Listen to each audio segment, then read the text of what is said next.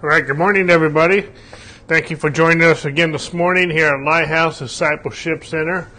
As we're going to be continuing our teaching series this morning on knowing the Holy Spirit. I think we're about in week 13. I know we still have a few more lessons to go on this. I'm getting closer to the end on this. But there's just a lot to say about the Holy Spirit. You know, if I was teaching this out of college, I would probably have Holy Spirit 1, Holy Spirit 2, Holy Spirit 3. And so this would be a long course. And all the Bible college I went to, they had a very extensive courses or classes on this, on the subject of knowing the Holy Spirit. And so, before I go there, just so you know, all of our Bible studies, all of our teachings are archived on our website at lighthousediscipleship.org, as well as our YouTube channel, Lighthouse Discipleship Center. We also invite you to join us tonight for our Bible study on Effortless Change by Andrew Wommack. That's at 6 o'clock tonight, and then we have a Bible study on Wednesday nights at 7 by the same author, Andrew Wommack, and that is on the Believer's Authority. And again, all of our messages are archived on our website, and as well as our YouTube channel. And we also thank you for our partners who have partnered with us with their tithes and their offerings and their partnerships on our website through lighthousediscipleship.org. So anyway, without further ado, I want to get back into the message this morning. Again, we're talking about knowing the Holy Spirit, and I want to always, in this series, we kick it off with our key verse, and that's found, again, in 2 Corinthians chapter 13, verse 14. It's the very last verse of Paul's second letter to the Corinthian church. It says, "The grace of our Lord Jesus Christ and the love of God and the communion of the Holy Spirit be with you all. Amen." And then also, let me get my clicker real quick here. And, excuse me. I want to read it again from the Message translation. And it says, "And the amazing grace of the Master Jesus Christ and the extravagant love of God and the intimate friendship of the Holy Spirit be with you all." Again, and I said this, I've been saying this every week, we talk a lot about knowing Jesus. We talk a lot about knowing the Father. This particular series, I'm highlighting knowing the third member of the Godhead, and that is the Holy Spirit.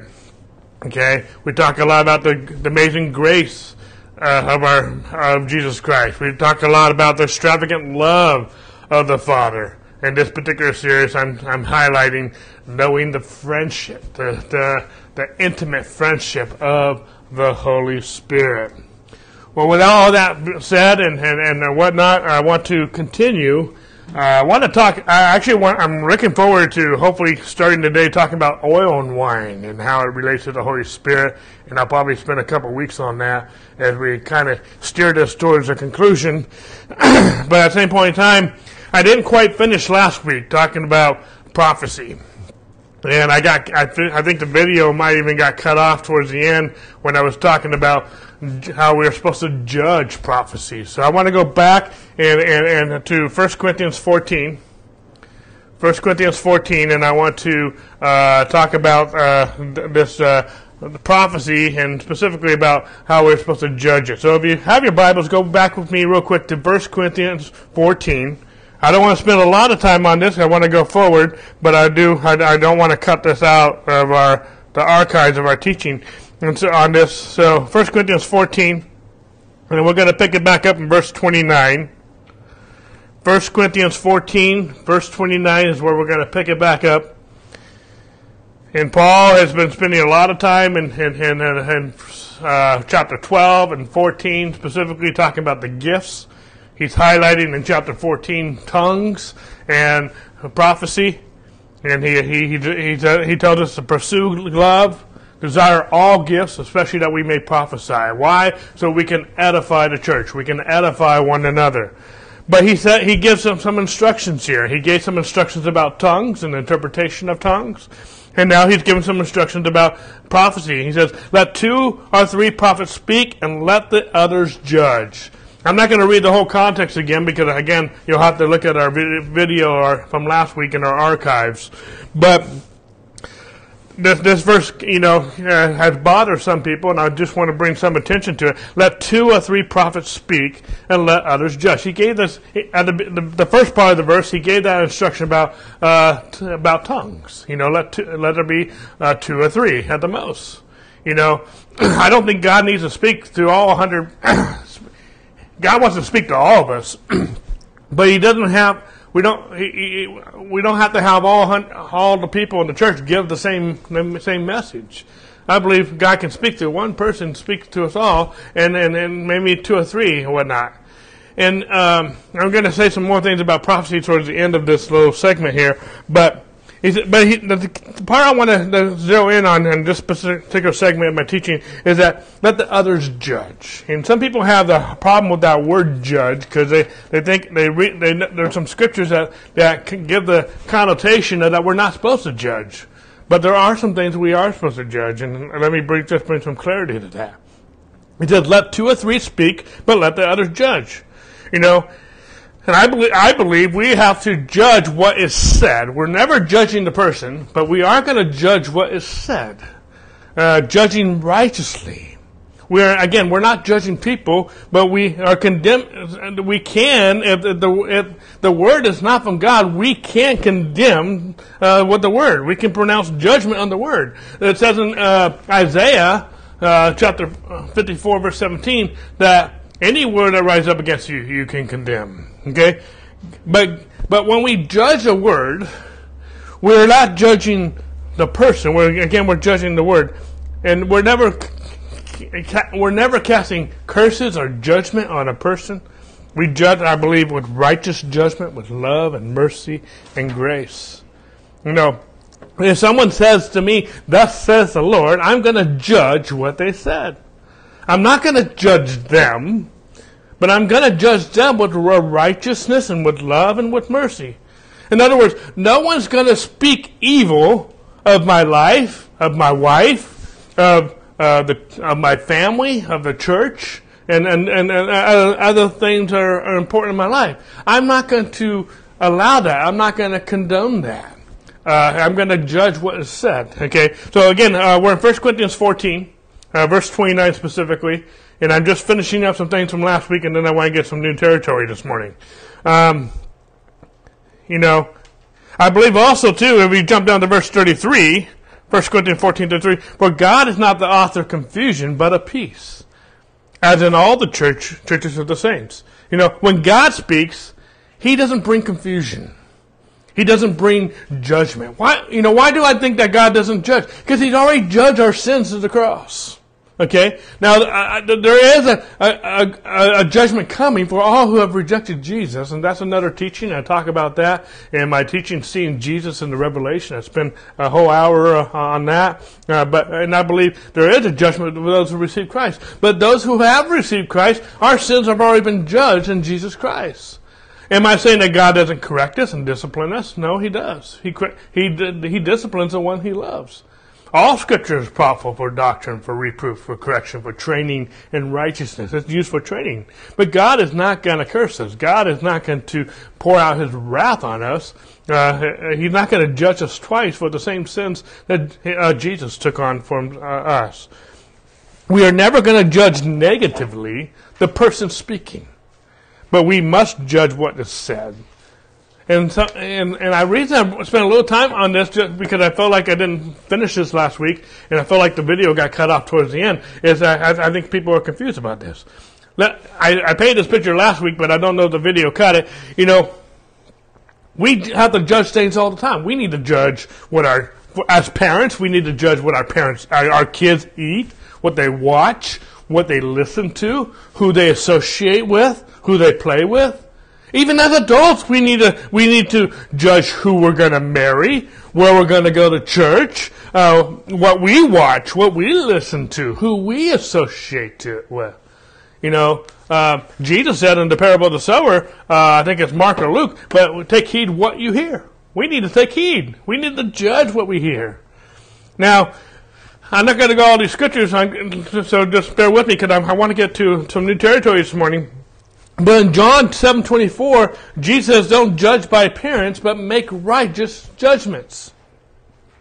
You will ruin your life if you don't quit judging by appearance. If you don't quit judging people. You will ruin your life if you're just a critical person always judging people. But you will also ruin your life if you don't have righteous judgment. If you don't have discernment. And because in these last days, when people are calling good evil and evil good, you will be deceived if you don't make some righteous judgments about what is being said and what is being conveyed and what is being taught. You can be ensnared by the devil, by the enemy, if you don't make some righteous judgments by what is said. And some things in the name of the Lord. Okay? We must judge what is right and wrong. Last week I gave 6 things. I don't know, they got cut off in the video. But 6 things that whether you are given a prophecy or whether you are receiving a prophecy, that I believe you can use these 6 things that judge things by. And I don't know if I shared this last week, but I got this section of the notes from Dwayne Sheriff. That's how he judges prophecy, and I liked it, and so I adopted it. And so here it is. If you give a prophecy or if you hear a prophecy, I believe you can judge every prophecy by these 6 things. The first one is confirm what God is saying. It should confirm what God is saying. God doesn't need to speak to me third hand. He can affirm and confirm the thing that God is saying to me, but I'm a child of God and God can speak to me directly. Now I understand that sometimes I'm not always listening. Sometimes we're not always listening. And so sometimes we do need that confirmation and for God to get our attention. And we've all been there. Okay, so there's enough, if I can say, judgment to go around with that. But it should confirm what God is saying. If someone gives me a prophecy and it's contrary to what God is saying, if God's been telling me go north, and all of a sudden someone gives me a word go south, then I'm going to be questioning that. Lord, this is different than what you've been telling me to do. I know that's a hypothetical situation, but it should confirm what God has already been saying. Or you hear a word, and you go back to the Lord. Lord, is this you? We need to judge that. We have a helper. We have a friend, the Holy Spirit, that we can judge every word that's been given. Lord, is this you? The second thing is, it should line up with the Word of God. There's no prophecy that's not going to line up with the Word of God. Now, I know there's some things that you're not going to find in the Word of God. For example, you're not going to find an iPad in the Word of God. Or should I get a cell phone? You're not going to find some things because it didn't have that technology back there. But there's some principles. There's principles of how we are to be good stewards of our money and whatnot, how we hear from God, and He leads and directs our steps. It should always line up with the Word of God. It should minister peace. Or let me rephrase it. Does it minister peace or confusion? Is the word that you're giving or the word that you're receiving, does it bring peace or does it bring confusion? God's not the author of confusion. He's the author of peace. So does it bring peace or does it bring confusion? Sometimes even if it is a corrective word, there's still an element of peace in that. Because you know that it's true. You know it's right. Your flesh might not like it, but it's something that you need to hear. Does it minister grace and mercy? Even if it's a corrective word, there will always be an element of grace and mercy. God always corrects with grace and mercy. He always reproves with grace and mercy. Again, we're not condemning the person, we are condemning the word at times, or we're judging the word. But He always does it with grace and mercy. The fifth thing is, does it condemn? God is not going to condemn us. We may condemn the word, but we're not going to condemn us. And the word that we give, we're not going to condemn somebody else. We might condemn the word. We might even condemn a behavior or an attitude or an action, but we're never going to condemn the person. Big difference, okay? There's no condemnation for those who are in Christ Jesus. There's no. Absolutely not. And then I gave 3 points last week about, and this comes from Scripture, does it edify, does it exhort, and does it comfort? And that came from 1 Corinthians 14, and we discussed that last week. I'm not going to rehash it. It should edify. Several times in chapters 12, 13, and 14, Paul uses the word edified. It should build up. It should exhort. It should bring comfort. Okay? Now, where I didn't go last week, and you can turn with me real quickly here, is 1 Thessalonians chapter 5. 1 Thessalonians chapter 5.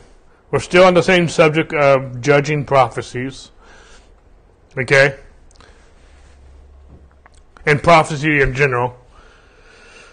But real quick, and again, I want to go a little fast with some of these verses because I want to go to some new territory this morning, hopefully. But Paul says, rejoice always, pray without ceasing, in everything give thanks, for this is the will of God in Christ Jesus for you. Verse 19, do not quench the spirit, do not despise prophecies, test all things, there's that word test, or judge again, hold fast what is good, abstain from every form of evil. So there's a lot of things listed here, but we're talking about prophecies, and I want to restart again with verse 19. Do not quench the spirit. Do not despise prophecies. Test all things. Hold fast what is good, and abstain from the form of evil. Now, I'm gonna go here in a few moments, but in Ephesians chapter 4. Verses 29 to 32, Paul lists several things that can quench and frustrate the Spirit of God. And a lot of those things have to do with lying, gossip, stealing, evil communication, bearing false witness, and all those things. Those are the type of things that can quench the Holy Spirit. Those frustrate the Holy Spirit that Paul talks about. We'll go there in just a moment. But he says here, don't quench the Holy Spirit. Do not despise prophecy, test all things, and abstain from every form of evil. Andrew Womack, in his commentary, he says he believes that these three things that are listed under verses 20, 21, 22 are things that can quench the Spirit. He says, it's usually matters of the heart. How many know when we are lying, gossiping, stealing, and slandering one another and biting one another? Those are actually, yes, the actions are wrong, but it's coming from the heart. There's something wrong with the heart. There's something wrong with the attitude. There's something wrong. All behavior starts with the attitude. Out of the abundance of the heart, the mouth speaks. And so, if you have an attitude problem, you usually have a heart problem.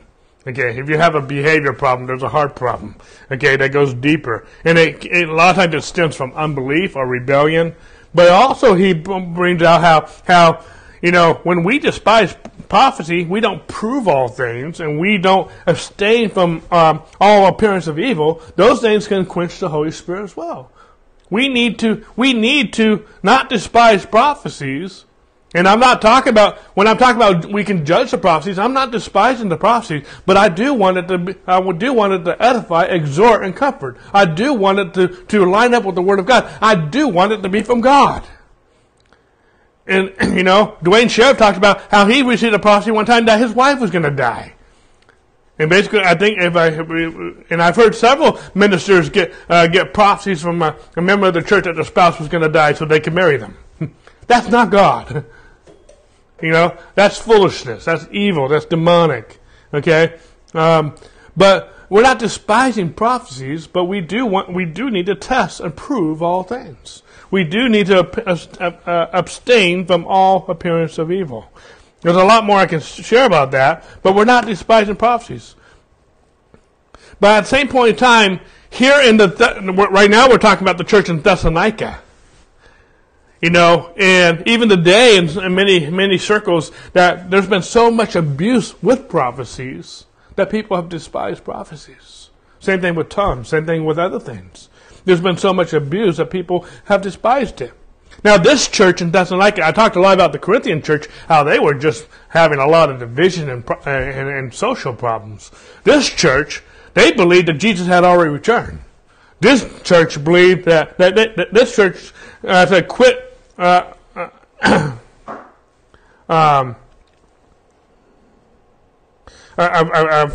sorry, I have something on my notes. I can't read my notes here. But this church had some issues as well. Excuse me, I'm sorry, I feel like I'm a little choppy here. But this church had some issues as well. And this church was despising prophecies because of some of the abuse.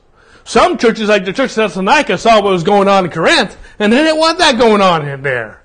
You know, there's been so much abuse in some spirit-filled churches that some people, it's just been distasteful, and people have despised it. I'm not teaching to despise prophecy, but I am teaching, according to the words of Paul, that we are to do things decently and in order. We ought to edify, exhort, and comfort one another. You know, let me just bring another scripture towards this judging. Go with me real quick to 1 John chapter 4. 1 John chapter 4. And it says, "Beloved, do not believe every spirit, but test the spirits, whether they are of God, because many false prophets have gone out into the world." This is another teaching. There's been multiple things that we are to test things. We need to test the spirits, because there's many false prophets, many false prophecies. And then one last one on the subject of judging. Let's go to Matthew chapter 7, because this is really where a lot of the problem on judging stems from. And I'm not going to spend a lot of time on this, but real quick, Matthew 7:1, it says, "Judge not." And most people put a period right there. It's not a period, there's a comma. "That you may not be judged. For with the judgment you judge, you will be judged. And with the measure you use it will be measured back to you." We have to read verse 1 and 2 together. It judge not that you may not be judged. Now there is a period at the end of verse 1, but verse 2 goes with it. "For with what judgment you judge, you will be judged. And with the measure you use it, you will be measured back to you." Again, I've been saying all along that we judge the prophecy. I didn't say we're condemning all prophecies. I said we're judging to see if it's from God or not. But we're never judging the person. We're never condemning the person. Judge not unless you be judged. Be careful how you judge, because how you judge, you will be judged. That is why I say I'm going to judge with righteous judgment. I'm going to judge with mercy and compassion, because I want people to judge me with righteousness, mercy, and compassion. I want to judge everything by the Word of God. Why? Because I want everyone to judge what I'm teaching, everything I say by the Word of God. The Bible says that we should, even what I teach, you should do like the church in Berea, who went to go see these things be so. It's dangerous to take every speaker, every minister at face value. That is dangerous. That is not right. You need to judge everything that's being taught, everything that's being prophesied by the Word of God and what was said. But you're judging, again, what was said, not the person. Okay? And then, real quickly, let's go to Ephesians 5.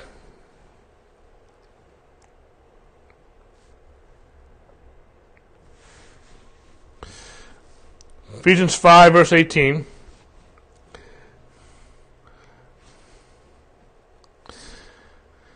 And I want to read a little bit of context here. And do not be drunk with wine, in which dispensation, but be filled with the Spirit, speaking to one another in psalms and hymns and spiritual songs, singing, making melody in your hearts to the Lord, giving thanks always for all things to God the Father in the name of our Lord Jesus Christ, submitting to one another in the fear of love, in the fear of God, who is love. Okay? In other words, one of the things I want to get back here, remember this church in Corinthians had so many issues about fighting and devouring one another. Paul actually spends a little bit of time on this in Ephesians 4 and here again in verse 5, chapter 5. But when are we as a church, when are we as the body of Christ going to quit attacking one another and submitting to one another in the fear of God, in the love of God? In these last days, church, I'm not here condemning prophecies and tongues. I'm here promoting it. Because in these last days, we are going to need one another. We need the Lord. We need our friend, the Holy Spirit. But we need one another. And this is not a time, this is not the day and age when we need to be fighting with one another. Because there are going to be times where we are going to need a word of encouragement. We're going to need to be edified. We're going to need to be exhorted to keep going on and keep pressing on. We're going to need to be comforted by one another, by a word of prophecy or tongue, interpretation of tongues, or one of the other gifts. There's going to be times in these last days we're going to need to be encouraged, exhorted to do the right thing. And to not, especially when it's not popular. There's some things, the world is getting very bold when calling good evil and evil good, and it's not going to be, it's not becoming popular to do the right thing. And we're going to need the body of Christ and through the gifts of the Spirit to edify one another, to exhort one another, to encourage and comfort one another, not biting one another. Submitting to one another for the Lord. In other words, we need to wake up and put away these childish behaviors. You know, in grade school, when kids didn't get along, it was childish. And adults, when we don't learn how to get along, that's childish.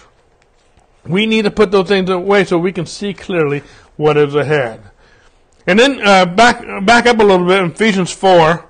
I said I would go here real quick. But in Ephesians 4, I'm going to pick up, I think, verse 28. Ephesians 4:28. Let him who stole steal no longer, but rather let him labor, working with his hands what is good, that he may have something to give to him who has need. Let no corrupt word proceed out of your mouth, but what is good for necessary edification, that he may impart grace to the hearers. And do not grieve the Holy Spirit of God, by whom you were sealed for the day of redemption. Let all bitterness, wrath, anger, clamor, evil speaking be put away from you with all malice. And be kind to one another, tender-hearted, forgiving one another, even as God in Christ forgave you. There's a lot being said here, but we grieve the Holy Spirit how we treat one another. And that does not belong in the body of Christ. But at the same point in time, we need to be ready to test every prophetic word that we give and that we receive, so we can encourage one another. You know, let me just say this in conclusion of this segment, talking about prophecy and judging prophecies. I believe prophecy confirms, it does not lead. I want to say that again. I believe prophecy confirms, it doesn't lead. I'm not led by prophecy. It confirms what God is saying to me. And I just want to make one last note here before I go on to some new territory this morning and change subjects. But through the years, recent years, again, people think I'm bashing prophecy. I'm not. I think we need to see it more. We need to be edified more. We need to encourage one another more. I've seen prophecy being done right, and it's awesome. It's wholesome. It's good. It's edifying. Okay, it's comforting. But there are some people, and there are some churches I've been to, that they are so prophecy, they have a codependency on prophecy. They are so codependent on prophecy that they, and doing so, this is never picked up. This is never read. And there are some churches, this is never even preached. We've been to churches where they don't even mention the Word of God. It's an open mic and all they do is prophesy to one another. I'm all for prophecy. But I can't put faith in prophecy. I can only put faith in the Word of God. Prophecies confirm. I don't want to despise prophecies. I'm okay with the open mic thing to a certain degree. But at the same point in time, I don't want to be so codependent I need my prophecy for the day. There's some people that treat prophecies like a horoscope. And again, I'm all for prophecy, but I'm going to magnify the Word of God more. And a relationship with God. I'm talking about knowing the Holy Spirit. I'm talking about having a relationship with the Holy Spirit. I'm talking having a friendship with the Holy Spirit. Some people want the gifts and don't want the Holy Spirit. You know, that's backwards. That's wrong. You know, what are the gifts for? They're to edify the church. And I understand in some of those churches, their purpose is to edify one another. I get that. And for that, I commend them. At the same point in time, I don't want to be, everything should be done decently in order. And Paul gave us very specific directions, not 2, at the most 3. But I'm never going to magnify prophecies over spending time with the Word of God. Okay? And I hope, you might not agree with that, and that's okay. You have that right. But anyway, that's just what I feel. Okay, let's switch gears. I want to start talking about something different, and I'm not going to finish these notes today. We're talking about still knowing the Holy Spirit, but I want to talk about the Holy Spirit as a relation to oil and wine. Oil and wine. I'm going to use this to steer us in the direction of concluding the series pretty soon here. But I've been mentioning along the way, we talked a lot about the different things. We talked a lot about the gifts. We talked a lot about the baptism of the Holy Spirit. I spent a lot of time with tongues and prophecy. And I've mentioned many times before, there's many manifestations of the Holy Spirit. Even in the day of Pentecost in Acts chapter 2, there was multiple manifestations. There was the cloven tongues, the fire. There was speaking in tongues, and then there was also the Joel talks about how they will prophesy, and then there was also one of the manifestations is that they appeared to other people like they were drunk. They weren't drunk. They were just filled with the Holy Spirit. And we're going to talk about a little bit of that in this segment of our teaching. But there's many manifestations of the Holy Spirit. And some people have a problem with that. There are many functions of the Holy Spirit. One way I can describe it just in a natural way is I have many manifestations and functions. I function as a pastor, but I also function as a husband. I also function as my other job, a notary public. Most of you will see me function as a pastor. Very few of you will probably see me function as a notary public. None of you will see me, except for my wife who's sitting here, will know me as a husband. But I have different functions. Okay? Some of you function as a parent, a grandparent. Now I have other functions too. I'm an uncle. I'm a cousin. And I'm a friend of some people, so I have different functions. And at times I've been employed. I function as an employee. And in some ways, maybe in the future I'll function as an employer. It's just I have many functions. I'm still one person, but I have many functions. The Holy Spirit has many functions. Yet many people are afraid of anytime we talk about the Holy Spirit, anytime we talk about the manifestations of the Holy Spirit and His activity. In knowing the Holy Spirit, because that's what we're talking about, we need to know how He functions. We need to know how He works. Some people think that the only way the Holy Spirit works is with the gifts and with tongues and prophecy. Those are some of the primary ways that we see it. But there's some other functions of the Holy Spirit that go beyond just the tongues and prophecy and the gifts. I'm not going to go here specifically right now, but He's our helper. He's our counselor. He's our teacher. He has many functions, okay? And we're talking about knowing when talk about the Holy Spirit, I never want the gifts to mean the main high. I want to talk about the gifts because they're one of the functions of the Holy Spirit, but they're only one function of the Holy Spirit. I want you to know the Holy Spirit, not just the gifts, not just tongues, not just prophecy. I spent a lot of time on those already. I'm already in week 13. I haven't even got to this part, and so I spent a lot of time on this. But I believe there's 2 major functions of the Holy Spirit. Yes, there's the gifts. Yes, they're all, but I believe all these things, all these gifts, all these manifestations lead to 2 major things. The first one is to convict the world of sin. In other words, it's to bring everyone to a saving knowledge of Jesus Christ. That's His first function. That's the primary function of the Holy Spirit, is to bring everyone to salvation. To bring everyone to Jesus. That's the number one function. And if I'm using the gifts and prophecy and all these different things, and I don't lead Jesus to knowing the Holy Spirit, then to what purpose?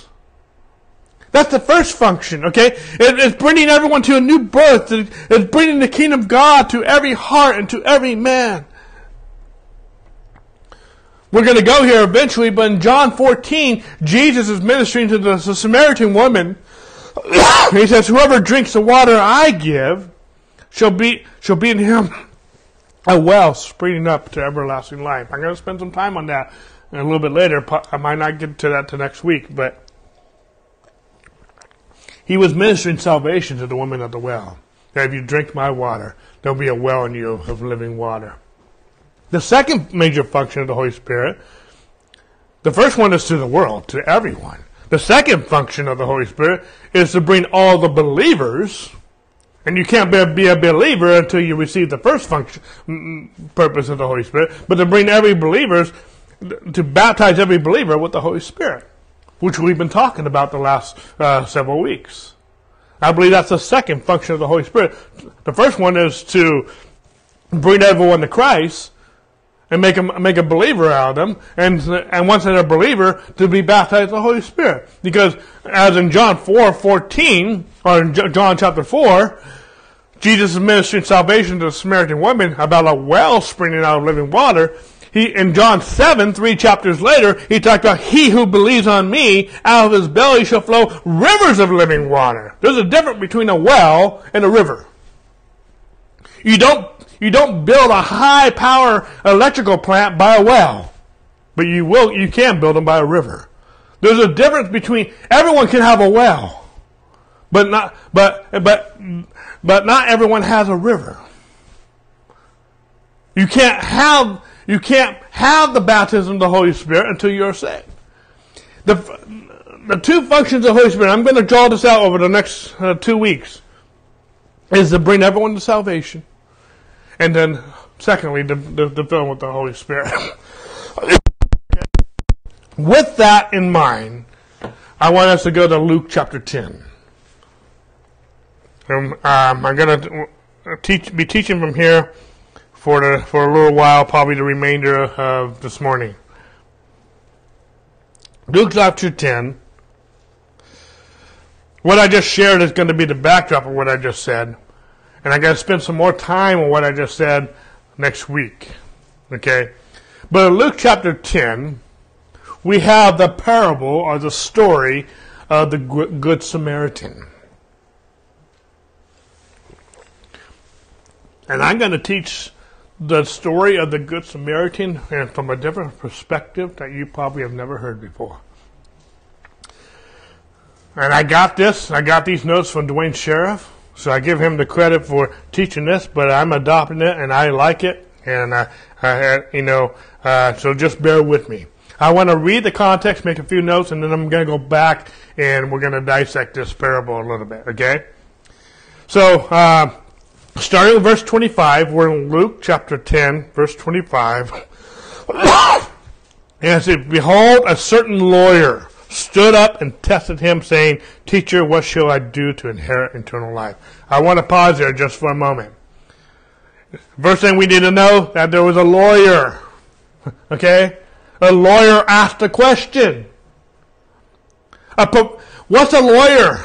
There's a lot of different aspects of a lawyer I can talk about, but a lawyer is a professional debater. You ever watch enough TV? A lawyer is a professional debater. Whoever's on that witness stand, whoever they're questioning, it's not so much a question. There's a question with an agenda. Sometimes they're trying to trap the person on the witness stand. They're trying to, depend on what side of the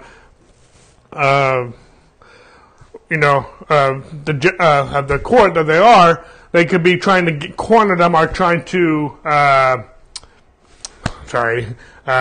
disqualify their statement or their witness or their testimony. Okay? They are questioning them with the agenda. A lawyer is a professional debater. But this lawyer asks a question. What's the question? And when we read the story of the Good Samaritan, this is the question that stemmed this whole story of the Good Samaritan to begin with. What shall I do to inherit eternal life? In other words, what do I need to do to get saved? That was the question.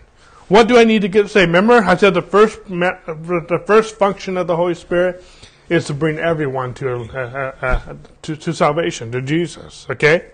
How do I get saved? And Jesus answers the question. And I believe in the preceding verses, in the story of the Good Samaritan, Jesus presents the gospel. I believe he talks about the fall. I believe he talks about our redemption. I believe he talks about the church and the Holy Spirit. And I believe he also talks about the second coming. All in this story of the Good Samaritan. Okay? So, in verse 26, and he, Jesus, said to him, the lawyer, what is written in the law? What is your reading of it? So he answered and said, the lawyer answered and said, you shall love the Lord your God with all your heart, with all your soul, with all your strength, and with all your mind, and your neighbor as yourself. And he, Jesus, said to him, you have answered rightly. Do this, and you will live. But he, the lawyer, wanted to justify himself and said to Jesus, who is my neighbor? That's the second question. The first one, how do I get saved? And after he gave the answer, we shall love God and love our neighbor as ourselves, the question was, who is my neighbor? I'm going to come back to that, okay? Then Jesus answered, said to him, a certain man went down from Jerusalem to Jericho and fell among thieves, who stripped him of his clothing, wounded him, and departed, leaving him half dead. Now by chance, a certain priest came down the road, and when he saw him, he passed by on the other side. Likewise, a Levite, when he arrived at the place, came and looked and passed by on the other side. But a certain Samaritan, as he journeyed, came where he was, and when he saw him, he had compassion. So he went to him, bandaged his wounds, pouring on oil and wine. We're going to spend a lot of time this week and next week about oil and wine. I'll come back to that. And he set him on his own animal, or beast, and brought him to an inn, to an inn, and took care of him.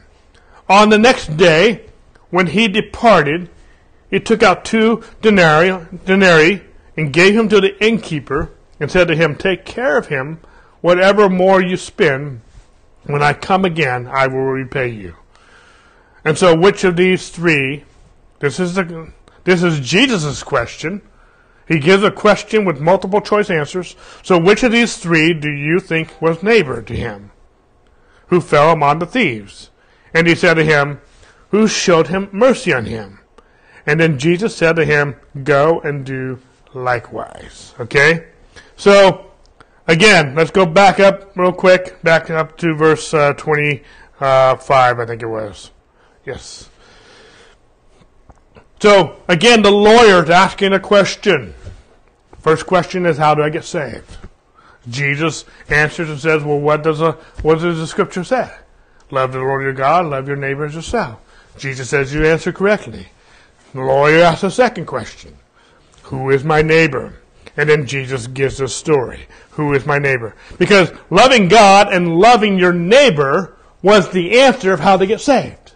So whoever your neighbor is, in this context, is what, in addition to loving God, loving your neighbor as yourself is a qualifying thing to get saved, according to these questions and this answer.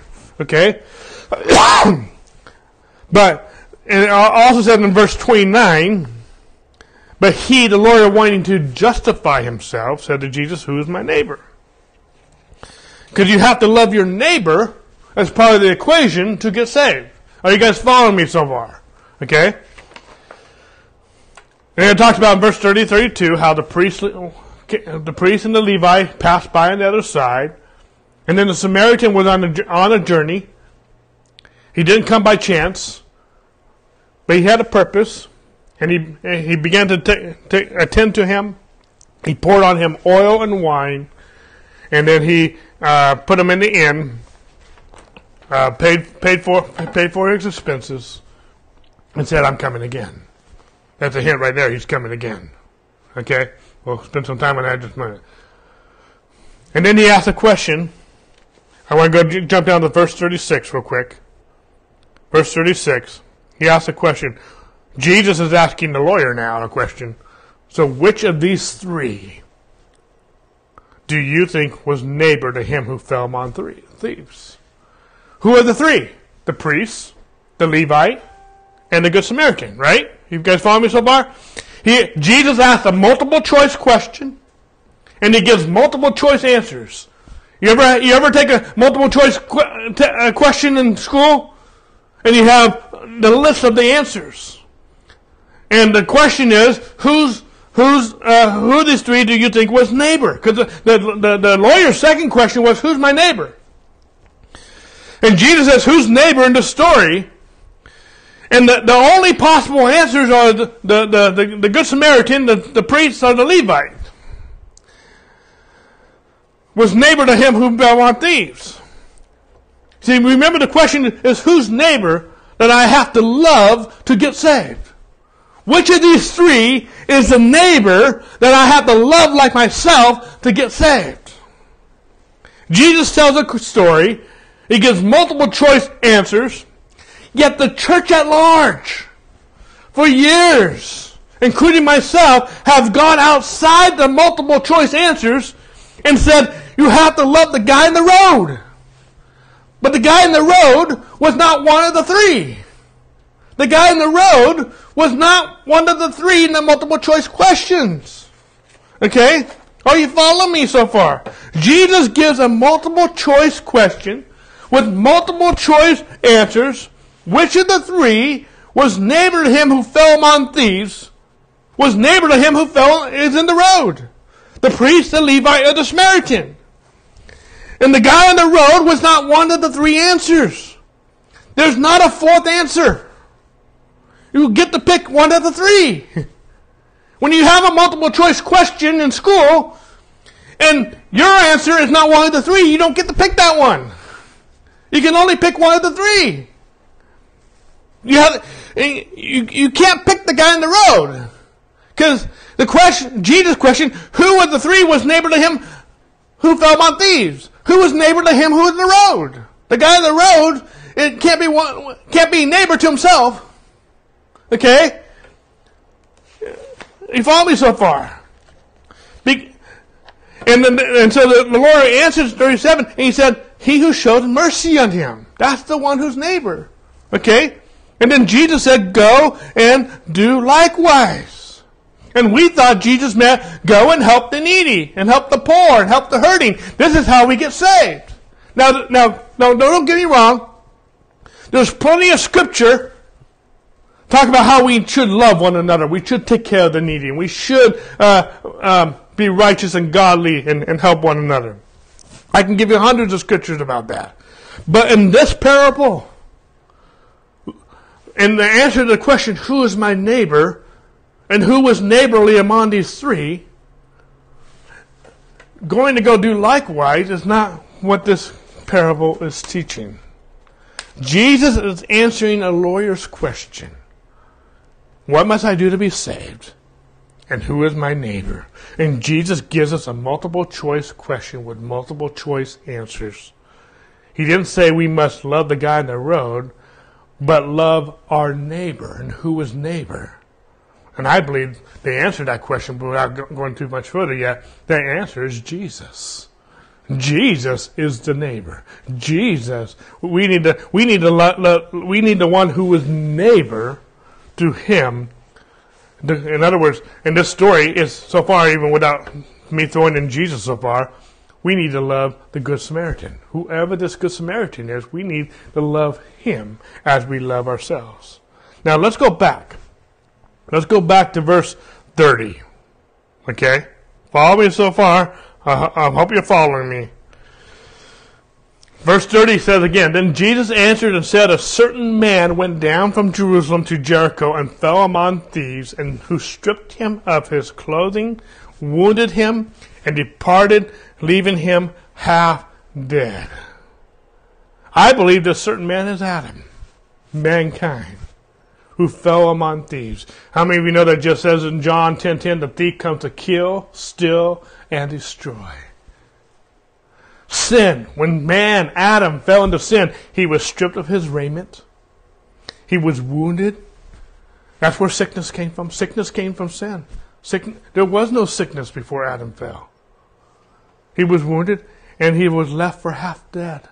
There's many scriptures I can give you about how God told Adam, when you eat of this fruit, you will surely die. And spiritually speaking, he died. Now, physically speaking, he lived another 930 years. But spiritually speaking, he was half dead to the fall. Adam, before the fall, was crowned with glory. He was crowned with a robe of righteousness. There was no sickness. There was no disease. I believe, if he had not sinned, if man had not sinned, he would never have died physically. But he did sin. And he was, in my sense, he was left for half dead. It says in Genesis 2:17, God said, in dying you will die. If you eat the street, you will surely die. And when you study that out in the Hebrew, that word die means in dying you will die. Yet he lived naturally for another 930 years. 1 Timothy 5:6, go with me real quick. Keep your finger in Luke 10. We're going to come back there. We're not done. 1 Timothy 5:6 says this. I want to spend a little bit of time just talking about this dying, this half-deadness. But she who lives in pleasure is dead while she lives. There's a lot of scripture that can bring about, but when we are in sin, we are dead. Without Christ, we are dead even while we live. We are dead spiritually. If we don't have Jesus Christ, if we are not saved, we are half dead. Spiritually speaking, we are dead. And actually, go with me another one real quick. Ephesians 2:1. Ephesians 2:1.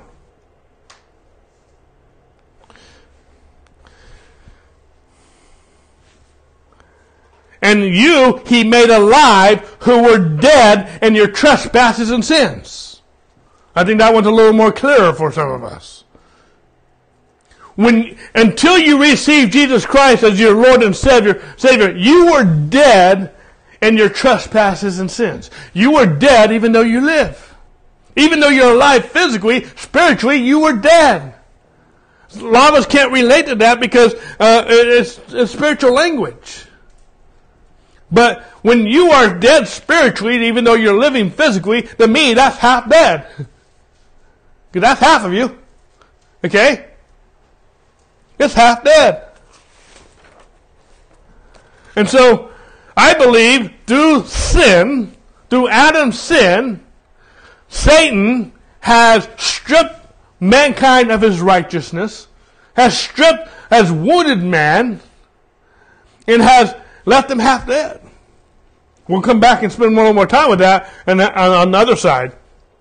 But then verse 31, going back to Luke chapter 10, verse 31. Now by chance, a certain priest came down the road. And when he saw him, he passed by on the other side.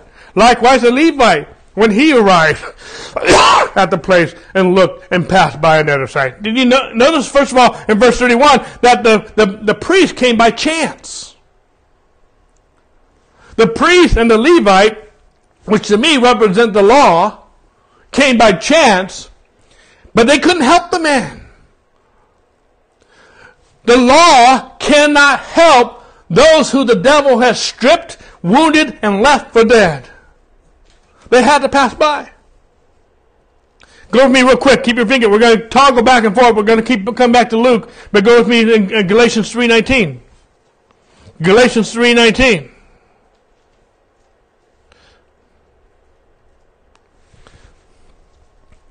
What purpose then does the law serve? It was added because of the transgression, till the seed, Jesus, should come to whom the promise was made. And it was appointed through angels by the hand of a mediator. The law came by chance. The law was added because of the transgression, till the seed came. It was added because of transgression. It came by chance. The law was not given to save man. The law was not given to save you. The law can't save you. The law, yes, represents the oracles of God. It represents the rituals of God. It represents the commandments of God. It's holy. It's good. But it can't make you holy and good. The law is good. I'm not bashing the law, but the law cannot save you. Only Jesus can. Okay? Jesus is saying the law is not the neighbor. You have to, in other words, I'm getting ahead of myself. The law, going back to the parable of the Good Samaritan, the law is not the neighbor. You have to love like yourself to be saved, to be healed, and to be made alive again by the power of God. How many know salvation? In salvation, you can be saved. Salvation is also the same word for healing. And salvation can make you alive again.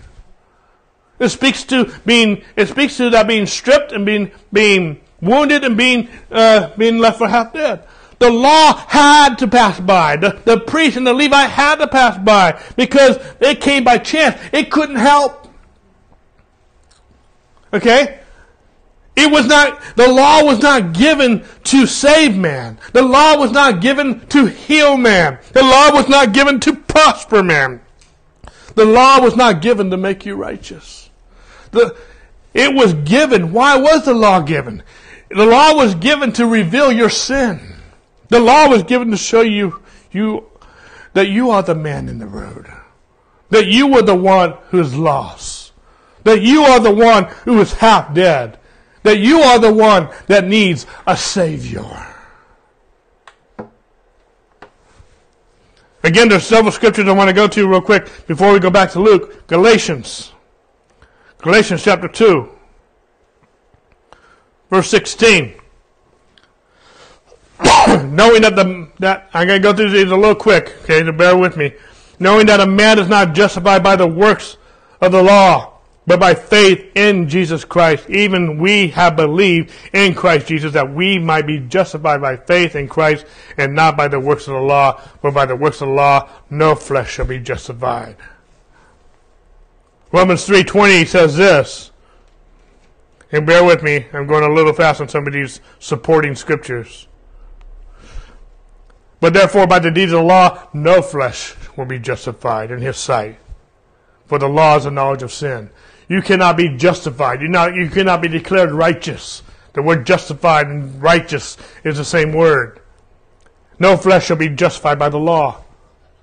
But by the law comes the knowledge of sin. 1 Corinthians 15. 1 Corinthians 15, verse 56.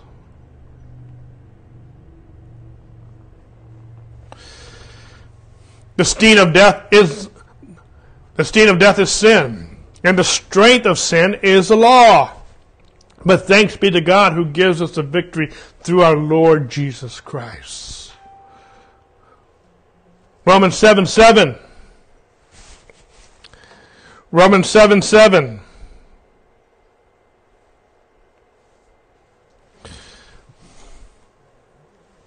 Says, what shall we say then? Is the law sin? Certainly not. On the contrary, I would not have known sin except through the law. For I would not have known covetousness unless the law said, you shall not covet. The law is not sin, but the law is a knowledge of sin. The law was given to reveal that we are sinner. We're the guy in the road. It kind of goes back to what we mean in Revelation chapter 3, the church of Laodicea, who's blind doesn't realize they're naked. Go with me real quick. Revelation chapter 3. Revelation 3. Let me get the reference here. We'll pick it up in verse 15. This is the church of Laodicea. It says, I know your works, that you are neither cold or hot. I wish you were cold or hot. So then, because you are lukewarm and neither cold or hot, I will vomit you out of my mouth, because you say, I am rich, have become wealthy, and have no need of nothing. But you do not know. You are wretched, you are miserable, you are poor, you are blind, and you are naked. There's a lot of people, they don't, unless we have experience with the law can't help. The Levite can't help. It has to pass by, because the law was not given to save you. The law was not given to heal you. The law was not given to make you righteous. The law was to point you to Jesus, that you need a Savior. The law was to reveal how ugly and miserable and blind and wretched you are, that you need a Savior. That without Jesus, you are hopeless. You are half dead. You are alienated from the life of God. You are dead in your sins and trespasses. You are stripped of any righteousness. But remember the parable of the prodigal son? When the son came home, the first thing the father did, after he kissed him and hugged him, he put the robe of righteousness on his shoulders. He put the sandals of sonship on his feet, because servants didn't wear sandals. Sons did. Kids did. He put the ring of authority back on his finger, the family signet ring. He embraced him as a son, as a child. The law was not given to save you and make you righteous. The law was not given to make you alive to God. The law was given to make you guilty, to let sin be known. The law was given to strengthen sin. How many of you know if the law wasn't given to strengthen sin, we think that's bad, but it's good? Because if you don't know sin's wrong, if you don't know, if you think you can go to heaven because you are living good in your own righteousness, and you haven't received Jesus, the law needs to let you know you need a Savior. It's love to tell someone it's wrong. You know, if a child's playing out on the street and cars are going by, and you're like, well, I don't want to disturb their fun. But they go run out on the street and get killed by a car. That's not love. No, you need to tell them it's wrong. It's dangerous to play with matches. It's dangerous to play around the hot stove. You know, when you have a toddler, you take the knobs off the stove so they don't accidentally turn the pot. Well, I don't want. They want to play with the switches on the stove. No, that's not love. Sin, the law exposes your sin, exposes your half-deadness, exposes your nakedness. I'm not talking about crude. I'm not being crude. It's naked. It's without God, without the robe of righteousness. It exposes sin. It shows you need a Savior. By keeping the law, you're not going to get saved. But 2 Corinthians 3:6 says, the letter kills, but the Spirit gives life. The law is called the ministry of condemnation, the ministry of death, Paul says in 2 Corinthians 3:7-9. The law stops your mouth and makes us all guilty. There's no confidence in ourselves. The law tells us we need a Savior, Jesus Christ, who I believe is our neighbor, the great Samaritan who came. The law came by chance. But go back to Luke 10 with me real quick. Luke 10. I'm getting there. The law came by chance, verse 31, but verse 33, but a certain Samaritan, as he journeyed, came where he was. And when he saw him, he had compassion on him. I don't know about you, but that sounds like Jesus to me. Had compassion on him. Where the law came by chance, the good Samaritan came, he was on a journey.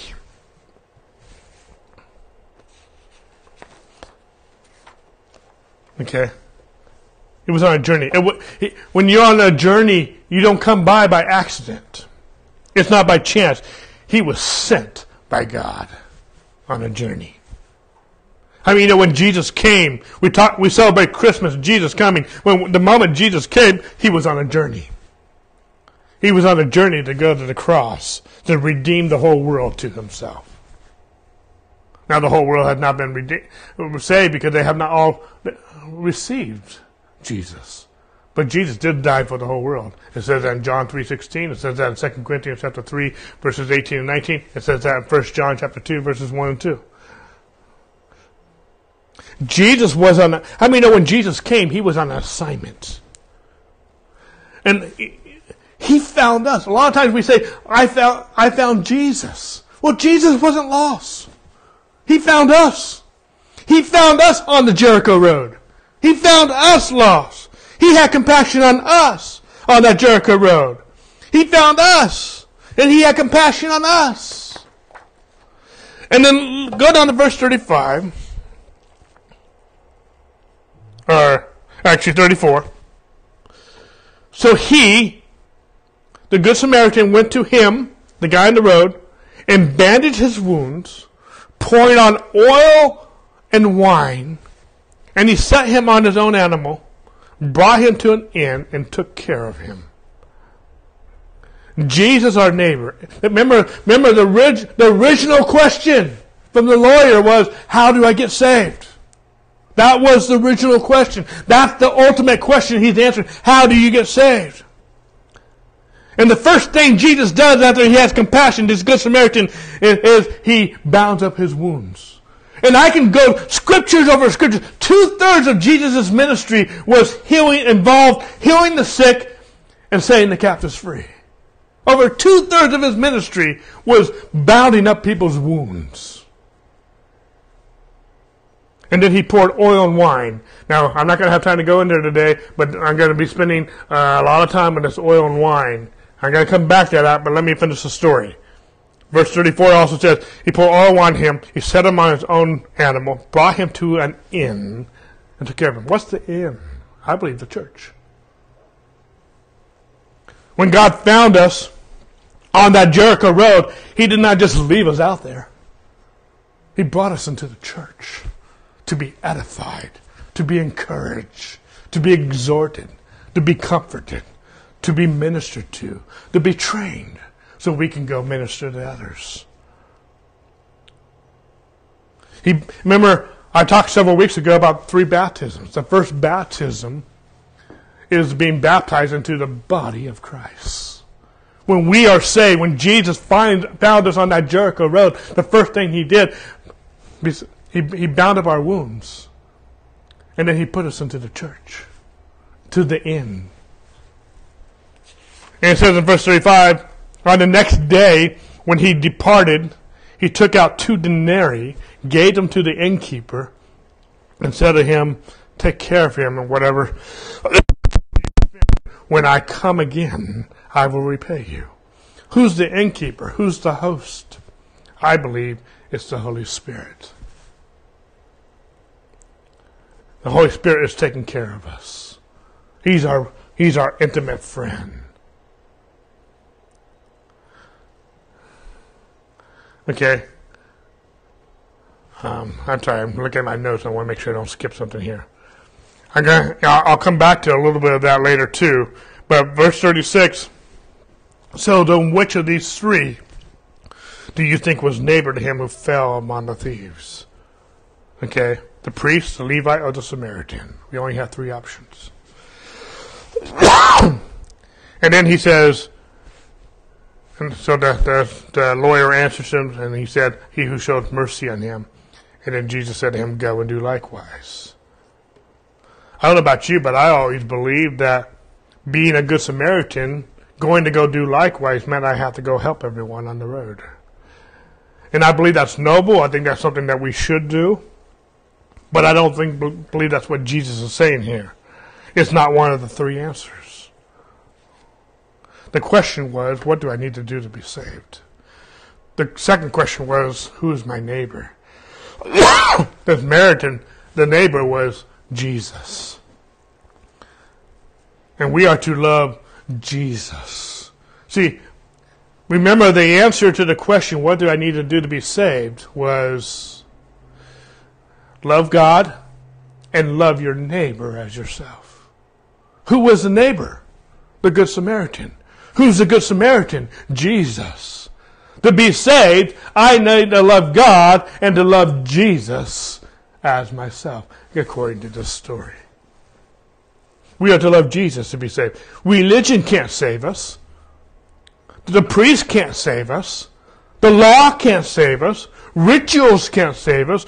Doing good deeds, even loving the guy on the road, can't save us. They have to pass by. We love Jesus. 1 John 3:23, this is his commandment, that we love him, and that I believe we are to love our neighbor. We are to love one another. I believe all the law hinges on loving our neighbor. Paul talks about that. So I'm not necessarily taking that out of the equation. At the same point in time, I'm looking at this story. You know, Jesus said to Peter, if you love me, feed my sheep. We spent a whole chapter on love.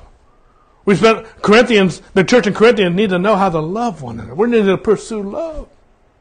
And I believe when we love one another, we are loving Jesus. Jesus said, when you've done it to the least of these, you've done it to me. So I'm not boycotting that we are not to love our neighbors and love different things. But in the answer, what do we need to be to saved? Just because you are loving to one another, but you don't believe on Jesus, you're not going to heaven. There's only one way to get to heaven, and that's Jesus. And when you have the love of Jesus in your heart, we love because He first loved us. You need to receive Jesus so that you can love one another. That is one of the fruits of the Spirit that we're going to get into as we close this whole teaching out. It's part of the fruit of the Spirit, having compassion on one another, edifying, encouraging, exhorting one another. But the question was, how do I get saved? And how do you get saved? You believe on Jesus. Jesus is your neighbor. Okay? And then he says, well, when I come again, verse 35, at the end of verse 35, take care of him, whatever more you spend. When I come again, I will repay you. To me, that's talking about the second coming. I believe we got a glimpse here of Jesus coming again. He's coming again. Okay? And then he talks about how he gives him 2 denarii or 2 pence, depending on which translation you have. 2 denarii. Now, I don't want to spend a lot of time on this, but just to bring some clarity here, because I'm almost out of time. But if you read the story, a parable in Matthew 20, where the worker is hiring different people throughout the day, and he gives them all a denarii for a day's wage. A denarii is a day's wage. There's many stories I can talk about how denarii are pence, depending on which translation you're talking about, is a day's wage. You don't have to turn there, but in Revelation chapter 6, verse 6, when the 3rd seal is open and we have the angel on the black horse, he says, do not hurt the oil and the wine. And we'll spend a little bit of time on that later. This oil and wine will come in later. But in 2 Peter 3:8, it talks about how 1,000 years is one day. And this Good Samaritan paid the innkeeper 2 pence. A pence or a denarii is a day's wage. The innkeeper is the Holy Spirit that's been poured out in these last days. And I believe this is just a little glimpse of where, if a day is 1,000 years. Let me back up. If a denarii is 1 day's wage, and a day is like 1,000 years, and we're already at the 2,000 year mark, and he paid for 2 days, Jesus is coming soon. We don't know the day or the hour. I'm not talking about that. But we do know the season. And Jesus is coming soon. It lines up. If you're following me. Okay? Now, I'm just about out of time. But I want to go back to verse 34. And he went to him. Jesus went to him on the road. And bandaged his wounds, pouring on oil and wine. I'm going to be talking about this over the next week, definitely. I don't know if I'll even finish my notes for next week. But let me just mention this in closing.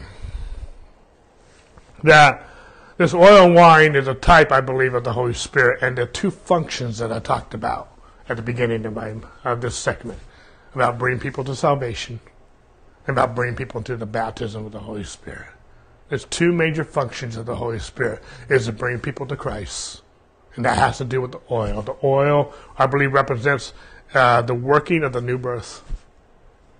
And I believe the wine has to do with the infilling of the Holy Spirit. And it fits the story. It fits the story that the first thing that he does, he bandages his wounds. And he gets them oil, salvation. And he gets them wine, the Holy Spirit. And then he puts them in the church. Okay, we have one Holy Spirit with 2 functions, 2 major functions. We have other functions of the Holy Spirit, but there's 2 major ones. The first one is to bring everyone to Christ. The first function of Jesus, the first function of the Good Samaritan, was to bring salvation to this man on the road. The second one, which we're going to get into also, is to give him wine. But how many of you know we need the oil? We have to have the oil But I'll open the door right now, but I'll talk about it more later. Remember the parable of the 10 virgins? 5 were ready and 5 were not. The 5 who were ready, they had what? Oil. The 5 who were not did not have oil. And I'll be bringing out some other scriptures how oil points to salvation. And the wine points to the infilling of the Holy Spirit. You have to have oil to get to heaven. You have to have oil to be ready for the bridegroom. But wine, you don't have to have oil, but you can have both oil and wine. And I'll bring out next week, and I'm not going to go here yet. But in Acts chapter 2, remember the Acts chapter 2 when the Holy Spirit was poured out? And they thought they were drunk? And then Peter stood up and gave a message, and he preached out of the book of Joel. And he was explaining, he said, these men are not drunk, but this is what prophesied to the prophet Joel. And he was addressing the appearance of being drunk. He said they're not drunk, they're being filled with the Holy Spirit. And he prophesied, he quotes from Joel, but he only quotes from part of Joel. And we're going to go next week back to Joel chapter 2. And in Joel chapter 2, he talks about the oil and the wine. And we're going to be talking about the oil and the wine. And so we're going to, hopefully I'm making sense with that. And so we'll look at that more in depth next week and when we have more time. I'm out of time for the day. So I would have got a little further, but I had to end last week's message, and then I went to this week's message. I'm hoping this makes sense. I know this whole Samaritan story brings a whole other, lack of a better word, twist than maybe you've heard before.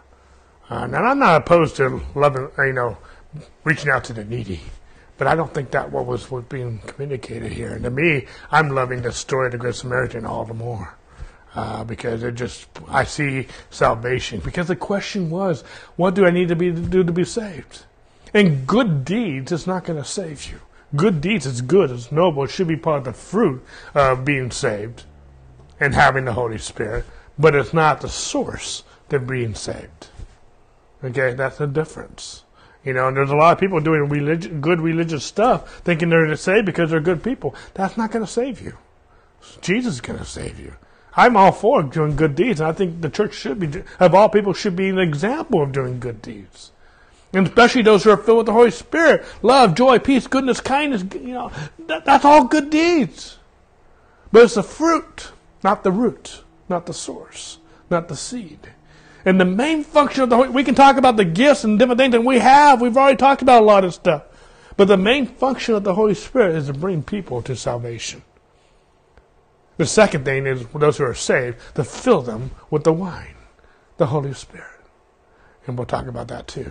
You don't have to have the wine to go to heaven, but you have to have the oil. And we'll talk about that in a lot more detail, a lot more scripture I can go into on these things. Lord, we worship you. We magnify you. And we just thank you for the cross. The gospel message is being presented here, how to be saved. And I thank you, Lord, you found all of us on the Jericho Road. And you're bandaging our wounds. You brought us into the church. And we have the Holy Spirit, our good friend. And Lord, you're coming again. We worship you. We magnify you. In Jesus' name, amen. God bless you guys. We'll see you tonight at 6 o'clock as we talk about effortless change being in the Word of God. All right.